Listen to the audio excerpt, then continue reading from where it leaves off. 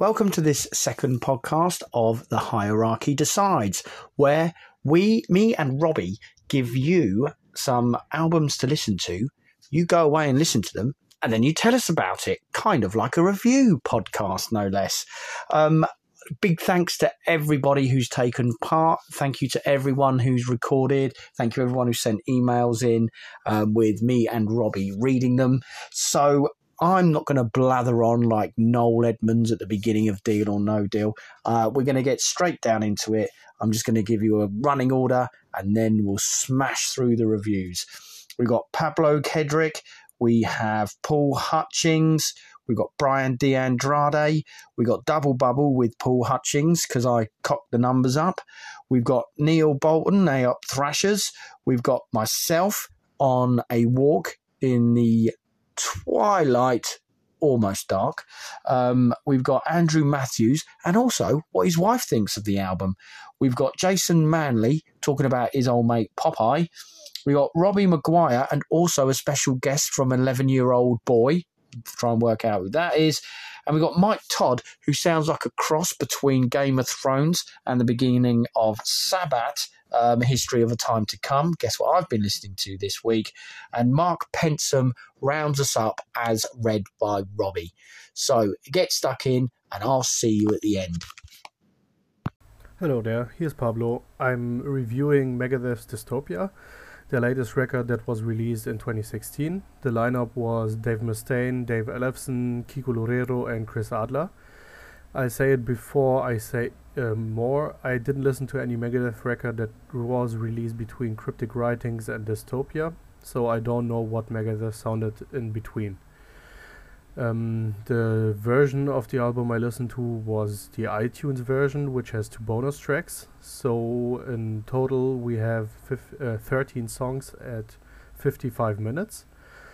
What do I like about the album? It has a sound and a feeling that stays through the album, which I love, which is good, I think.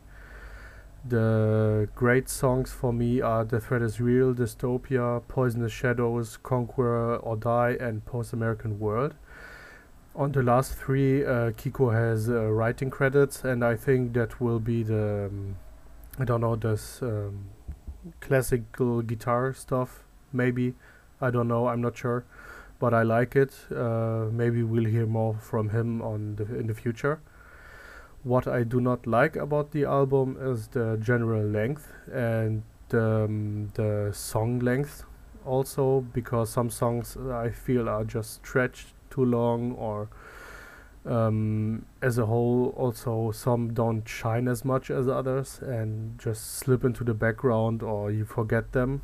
Yep, so that's not great. Maybe if those songs were a bit shorter and thus more more pronounced in the album as a whole, maybe they would shine out more. I would give the album a 7.5 of 10. I think it's a great step into a promising future. With Kiko and now Dirk Verbeuren on drums. Maybe his inclusion on drums will give it the future record a little more death metal styly touch. I don't know. We'll see. Cheers. So, album number 2 that I got was Exhumer's The Raging Tides. Any album selected by John Wigg deserves to be taken seriously, and his choice of Exhumer and their 4th album, The Raging Tides, was no exception.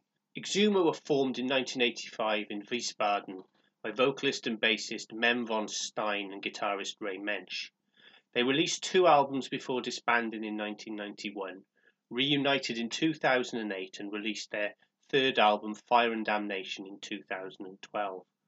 Now, I'd reviewed this album when it was released for Musopedia of Metal, and I enjoyed it back in 2016, so it was a pleasure to get reacquainted with the album that I gave 8 out of 10 back then.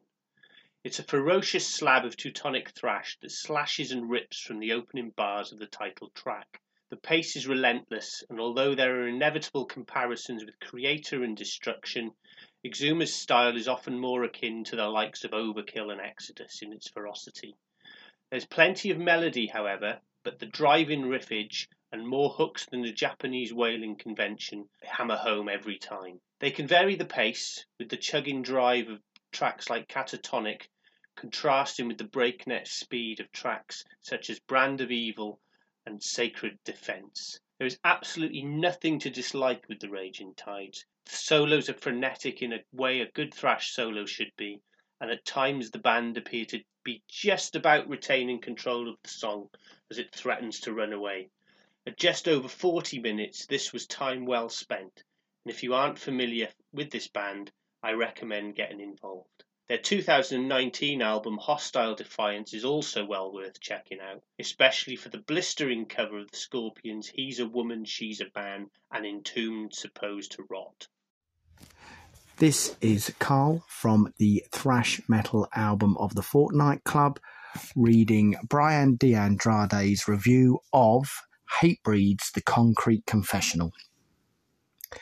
When I was given this assignment, I was concerned I was not going to be able to give it a fair review, as I'm not a fan of this band.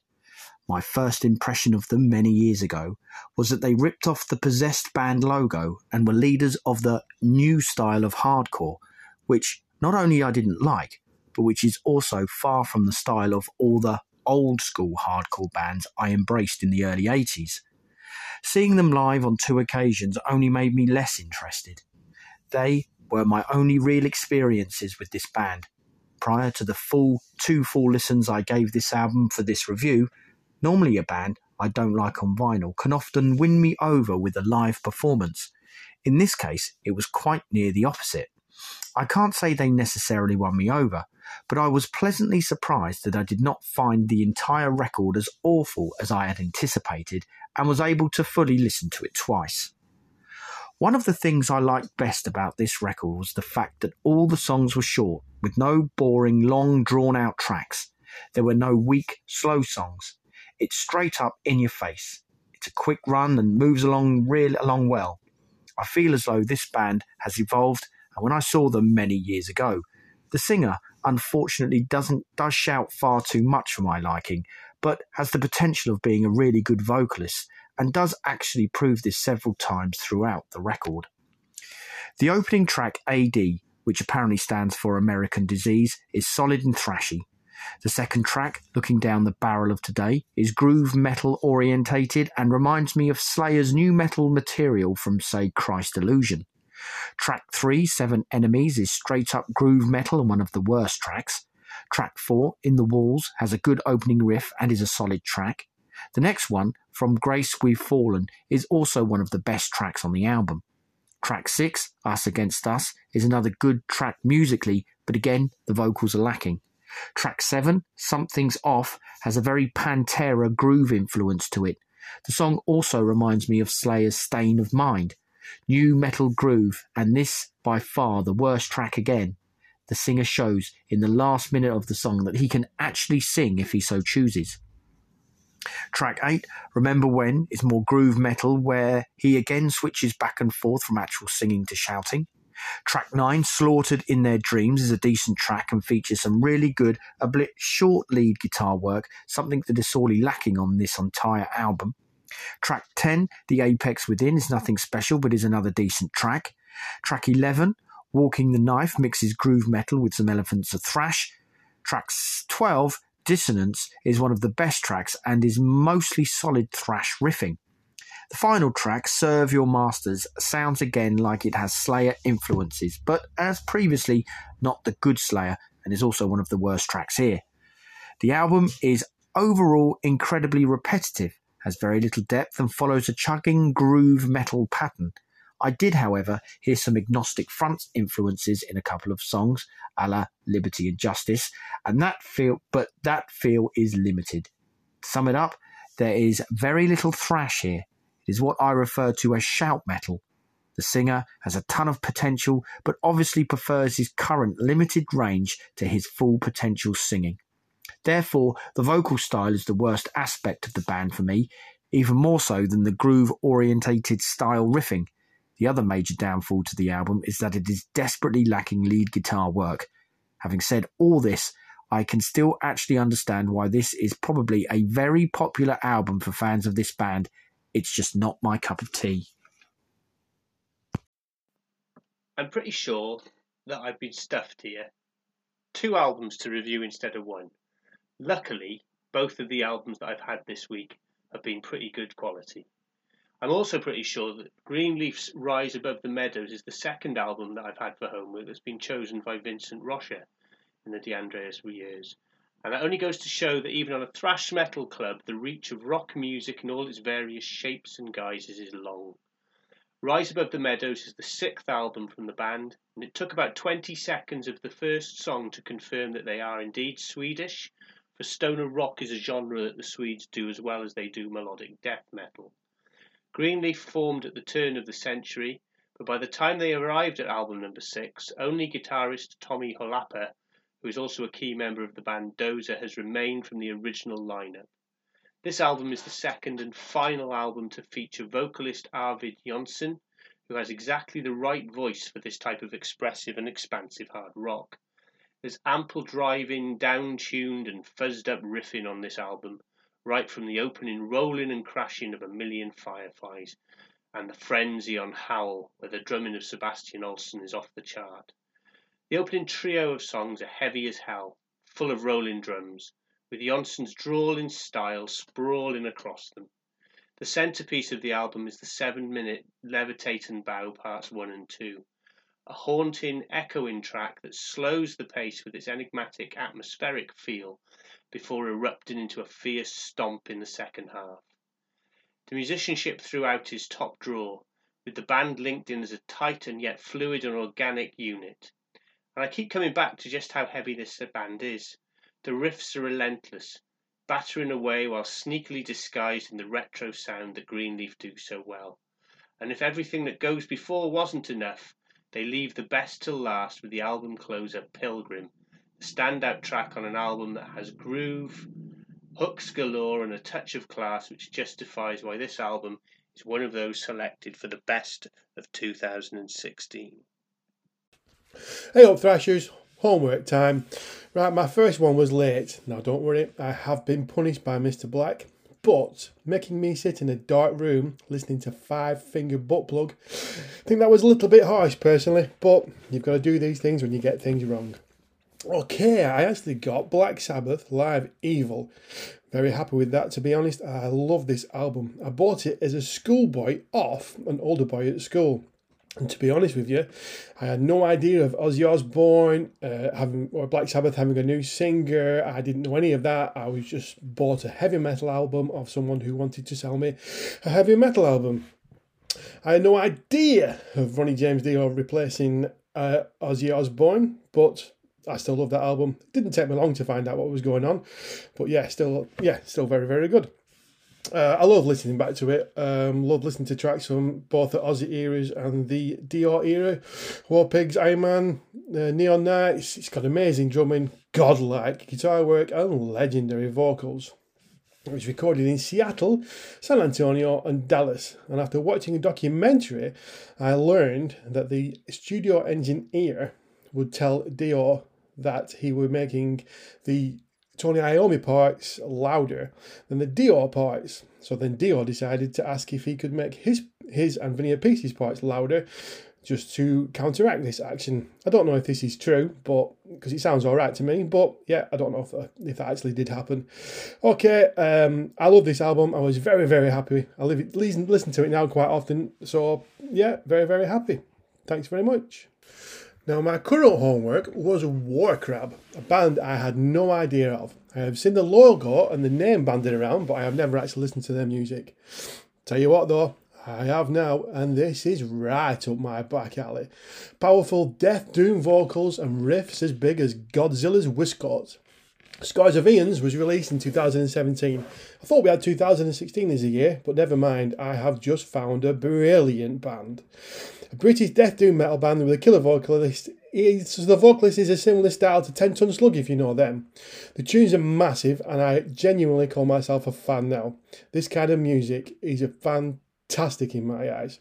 There are 5 tracks on here. All tracks are really good. All tracks are really doom. All tracks are really death, and I proper Love this. So much so I am just about to press play on their latest album now.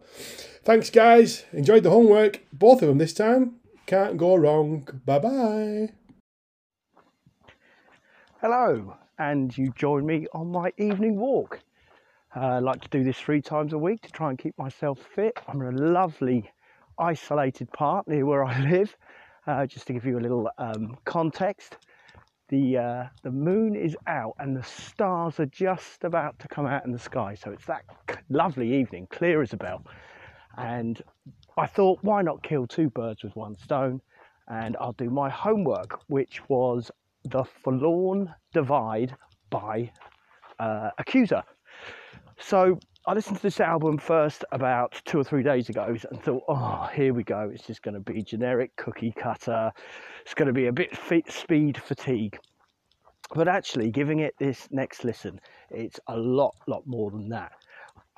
It's that missing link between sort of the new breed of thrash metal, like the Silosis, rather, thank you Pete D, and the Architects and things like that, and the old school thrash like Exodus and Metallica. And it will come to no surprise, as this car almost tries to blind me with its lights, that there's plenty of influence on show from both. Certainly Metallica with the older school style. They have, there's a couple of things. He sounds like James Hetfield, certainly on the last song, and in one which I think is called Tribulation, the Asian spread suffix at the end comes into full effect, where that bit on Blackened that John Wigg once foxed me with on a quiz, saying things, you know, over and over again just with the suffix Asian on the end to make them rhyme. So, and sounding like James Hetfield in the process. So you got that to look forward to. But you're never that far from a stop-start riff either. The kind of stuff that Meshuggah kind of do, Silosis kind of are accused of, and certainly Architects, like I've said. So they find themselves smack bang in the middle. So make your judgment on what sort of score you want to give that. I mean, I find it's a good 7.5 at a push.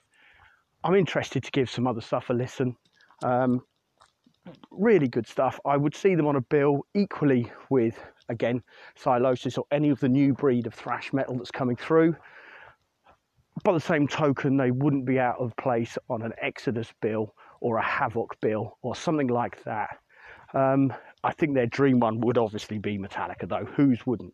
So, thoroughly good evening out with Accuser. Go and check that out. I'm now going to give Sabbath and Violence another go. I'm still a little bit undecided. However, I think I am a little bit more sure which way I'm going to go now. Thank you very much. Hi Hierarchy, Andrew Matthews here. For my homework I was asked to review Necrot's The Labyrinth. This was fast aggressive death metal in the style of an early Bolt thrower, with nice chunky riffs, standard growl vocals and some really good blast beats.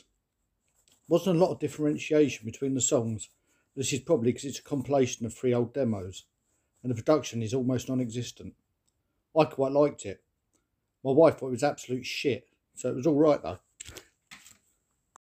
So my homework, A Bath by A Bath. Got to be honest, A Bath, not something I'd listened to before. I only knew of A Bath because of the breakdown he had on stage in Buenos Aires a couple of years back. It rang a bell. Black metal, not normally my oeuvre, which is French rag apparently. But gave it a listen because that's what the homework does. First glance, well, is it really black metal? Because I can actually read his logo. And that's not right, isn't it? Black metal, you shouldn't be able to read their logos. And second glance, the cover on the photo looks like Robbie Williams trying to be all 4 members of Kiss at the same time, which was a bit confusing, but never mind. Right, the album itself, it's black. It's actually pretty for black metal. It's on the more tuneful end of things. I will give it that. Yeah, but the vocals, unfortunately, once I realised about halfway through the first song that he sounded like Popeye, all I could think of was Popeye singing black metal, which kind of made the album a tricky listen. But I persevered, I went through it. Don't think I'll be following A Bath's career. But yeah, gotta say musically, really good, you know. Really clear, lovely production, so you could make everything out. It wasn't a noisy, muddled mess or anything like that. Perhaps that's just my prejudice against black metal showing through, but yeah. But yeah, like I say, because he sounded so much like Popeye, not something I'll be returning to, but, you know, good to listen to something new for a change.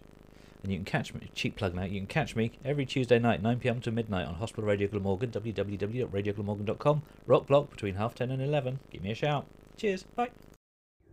Car Black 12, Surrey. Only kidding, Robbie here with my homework. Now, when I was at school, I was never that great at homework, mainly because most of the subjects bored me, basically. But if I'd been asked to study Metal Church's 11th studio album, 11, then I would have no doubt stunned my teachers by putting in an A+ worthy piece of homework. So what about the album then? Well, coming out of the traps with a searing 1-2 with a thrash-filled heft of Reset and the chugging and anthemic Killing Your Time, the scorching energy is instantly set. You're pulled straight into the joyous and punchy weighty rhythms. Metal Church adeptly show that they can mix things up effortlessly and shift from the thrashiness without ever sounding cliched. The traditional classic metal of Signal Path is a case in point, as is the punk-fueled drive of Suffer Fools. There's a crisp and clean production here which allows the songs to literally jump out and impact further on you. The drums throughout sound huge at times and as perfect as you'd want on a metal album. Well, for me anyway. You know that mid-80s or the early 80s sound where production values were a big part of heightening the atmosphere and quality of the album? Think Holy Diver, Number of the Beast. To me, the drumming of Jeff Plate and his performance takes the Star of the Show award. It's just stunning. That's pretty high praise indeed, really, because the whole band playing is simply wonderful, as is the vocal display from Mike Howe. Now, he returns to vocal duties here for the first time in 20 years, and he is nothing short of sensational. There's a lot of sensationals going on, I think. Dripping in attitude, he spits and snarls with a restrained quality, yet when he needs to hit those notes, boy, he smashes them. Such a great vocalist. Just clocking in at 1 hour, whilst the 11 songs don't outstay their welcome, there's probably a midway point where the energy drops slightly and the upbeat momentum dips somewhat. However, the variety and the depth of the songs ensures you're still focusing on the well-crafted, easily digested songs. Now, it doesn't take long for them to unleash their blistering thrash attack with the savage and ferocious Needle and Sutra. With the dark, slow burn, mid-pace stomp of Fan the Fire, Metal Church bring 11 to a close. Now, they don't rewrite the rulebook here, but then they don't need to. They're as significant as any band at Pioneer in this type of sound, and Metal Church occupy a respected place in that no man's land between metal and thrash. And on the strength of 11, that place at the head table is securely theirs. A cracking album, which I will and have recently revisited frequently. Now I'm off to discover more of this band, who I've shamefully overlooked.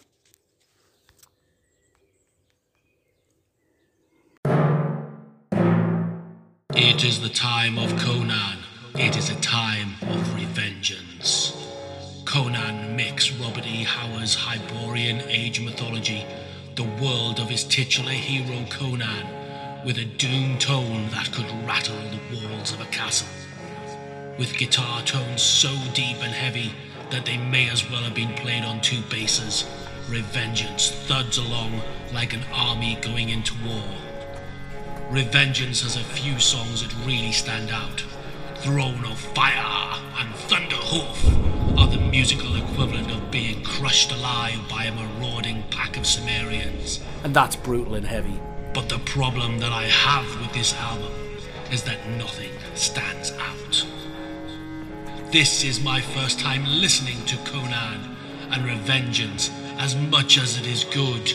There are bands like Mastodon and new bands like Horndal doing it better.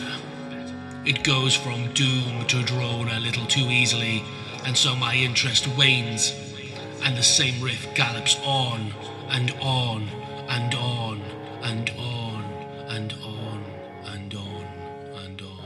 I feel their focus is being so heavy that it becomes a drag. A good album for background music when you're wanting ambient black metal, but I could take it or leave it.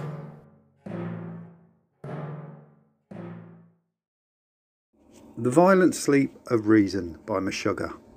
Homework by Marc Pensom. Obviously I'm not Mark, I'm just reading Mark's homework on his behalf. Meshuggah are one of those bands I've always appreciated rather than liked. As a mediocre guitarist myself, their musicianship and technical proficiency impresses, but they've never really grabbed me and then keep me coming back to them. A full disclosure here, this is the first time I've bothered with a full run listen of an album from them since Obson.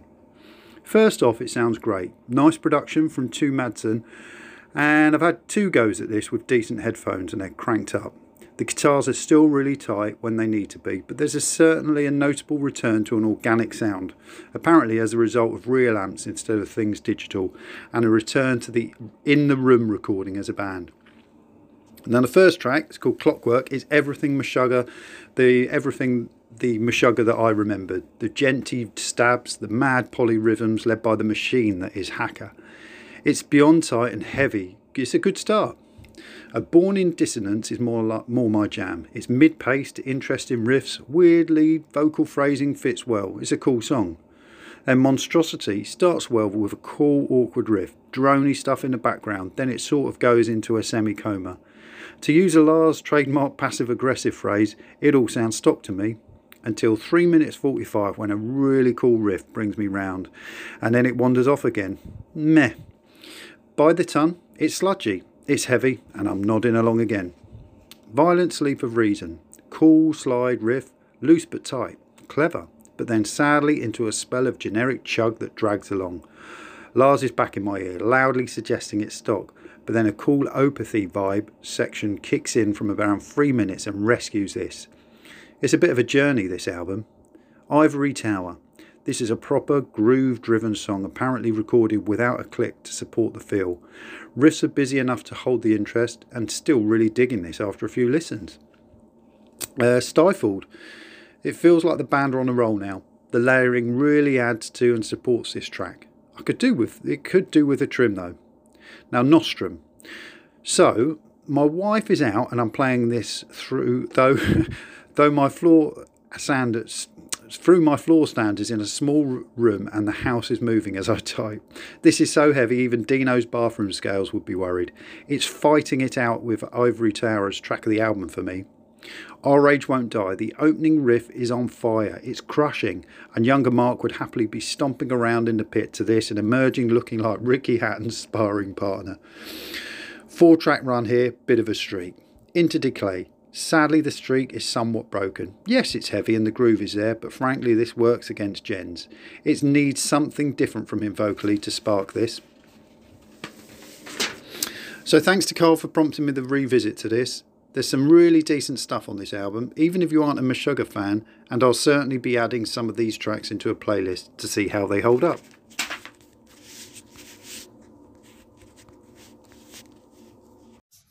Well, that time whizzed by. Thanks again to everybody who's taken part in this. We've got some really good recommendations, some really good reviews. Loving this podcast already. Hoping you guys are getting the same out of it. And if you're listening to this, if you stumbled across this, however you're listening to it, and you think, I'd like to give that a go, all you need to do is A, become a member of the Thrash Metal Album of the Fortnight Club on Facebook. No problem at all with that. Just let us know and we will submit you into the club. And then you just need to either listen to the podcast or wait until the what have you been listening to post comes, usually on a Monday. We didn't do it this Monday because we're saving ourselves for a double podcast with Neil Brannigan Fuller to celebrate Moshing the Roof on. But the following Monday, there will be, as is usual, a what have you been listening to? And when you tell us, just give us a number between the numbers that I give you in the post. So I will say the DeAndradre years the numbers are between 1 and let's say 50. You just give us a number and I'll give you an album to review. Keep the reviews to 2 minutes, 2 or 3 minutes. I don't really mind. It's let's just have some fun with it. You can, and it's entirely up to you how you want to do the review. Short, long, funny, dead serious. I love the variety. So thanks to everyone again. Thanks to all of you guys that are listening. And when we'll see you again, and when the Moshing the Roof On podcast gets released, so it'll be myself, Robbie, and Neil Brannigan Fuller, and then after that it'll just be me and old Robbie. But in the meantime, hope this podcast ties you over. I'll see you all soon. Thank you very much.